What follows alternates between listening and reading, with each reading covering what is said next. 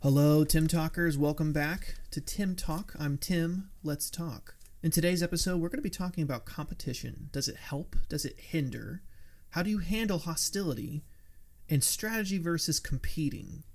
We're going to be going through all of this in today's episode, so please stay tuned for the whole thing and be sure to share it with your friends, your family, your significant other, your dog, because your dog will listen to everything, because that's what dogs do.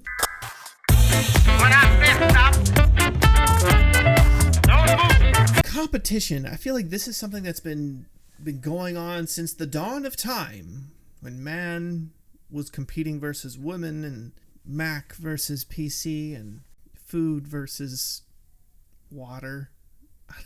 I don't know. There's always a competing factor, and it really depends on how you see it. It really depends on your business ideology. Is there such a thing as competition? Because I've heard both spectrums of the same topic. Some people think there is no competition, and it's not important to focus on it because all you got to do is focus on yourself. And other people say they work harder because of the competition, because it is so vigorous and it's intense, and it keeps them on their toes, and it also reminds them of what's at stake. Because a lot of people will get beaten out by competition if they're not careful. So it's definitely something we shouldn't ignore. It's definitely something we need to recognize, but how much? How much attention do we need to give it? Well, let's get started today and talk about the first category. So I talked about a few ways that competition can help, but also it can hinder, because some businesses can get so wrapped up in what other people are doing that they forget to stand on their own 2 feet, to have an established personality that isn't just trying to be a copycat of someone else or trying so hard to stand out from other people. Gary Vaynerchuk has already said that if you post good stuff, people will follow. The quality of what you produce will stand out. And I think there's a lot of truth to that. If you stay true to yourself and what you have to offer is something that is genuine and original, that people will flock to that. I mean, they obviously need to be aware of it, so that's when it's your job to maintain who you are and spread it out. Doesn't mean you have to change your speech, it just means you have to speak a little louder in what you're doing. So we got to be careful that it does not hinder, but it's probably a glass half full, half empty sort of situation where how do you see it as helpful or hindering? Another degree of competition is when it becomes hostile, when you are actually competing with somebody and you are both aware of it and you really just don't like it. You find offense of it, or somebody uses a tactic that's ugly and below the belt, and that's where it becomes hostile. It becomes something that needs to be addressed but is avoided, and then becomes into an all-out brawl. So what do you do when that happens?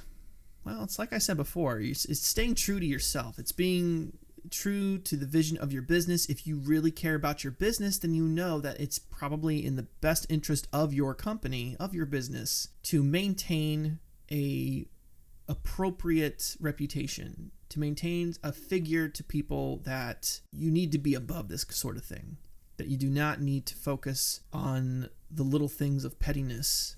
Now, if it's like, say, a battle versus like Coke versus Pepsi, sure, you can use creative ways to combat that. Pepsi saying that they're not like Coke, and Coke saying that Pepsi's just a ripoff of them. Like, it's creative and playful and not exactly hostile, because, they're both playing with the same cards. But as far as getting nasty, there's no place for nastiness in your public figure, of how you present yourself, of how you carry your reputation of your business to your clients. Because the connection you have with your clients is based off of trust. Because once they are aware of you, that's when you have to build the trust. And they trust people that they see as, okay, they put out good stuff, but they also have a clear message, and I really can get behind that message. So that's where that trust is so important, because you don't want to lose it, and you want to build it with something that's genuine and original, and not something that people will regret further down the road when you reveal yourself for having a confrontation with a fellow business. So don't do anything compromising to your motto, to your vision, to your personality. Stay true to who you are, even if you do genuinely get angry and want to react and lash out, try and be the bigger person. It's kind of like the whole parenting situation when kids are fighting at school or siblings. Try and be the bigger person. Let it go. Don't show that it affects you, because it's got to be something like, is this something I'm going to remember 5 years from now? Is it something that's going to affect me in the long run? And usually that sort of filter will guide you through all of the daily criticism of what happens. So let's move into strategy versus competing. It's like I said before with like Coke and Pepsi, there's a difference between the both of them just making shots at each other, but there's also another deeper connection with responding to competition with creativity, and that creativity is also known as strategy, is making a smart move when presented with an opportunity. And that opportunity can be when someone's hostile. You can take a moment from that and just deflate it by staying true to your vision. People can take all these stabs at you, and if you just rise above the crowd and say, yeah, we're still here, we're still doing what we do, these people aren't going to change that. I think that message speaks so much louder than what other people are trying to say against you or say on the contrary. So maturity goes a long way when it comes to garnering the trust of clients and a new audience when you're trying to grow your business. But this is something that happens with every business, whether they butt heads with a fellow business next door, or there's someone online that really gives them a hard time, or there's a business that just starts spreading rumors about somebody else. Like, this happens.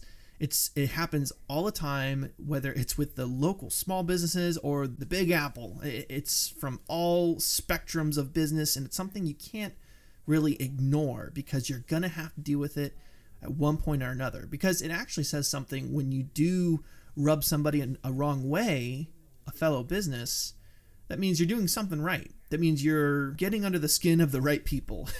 Because if you're doing something great, if you're doing something right, it's going to affect other businesses trying to do the same thing that you are. So think about that.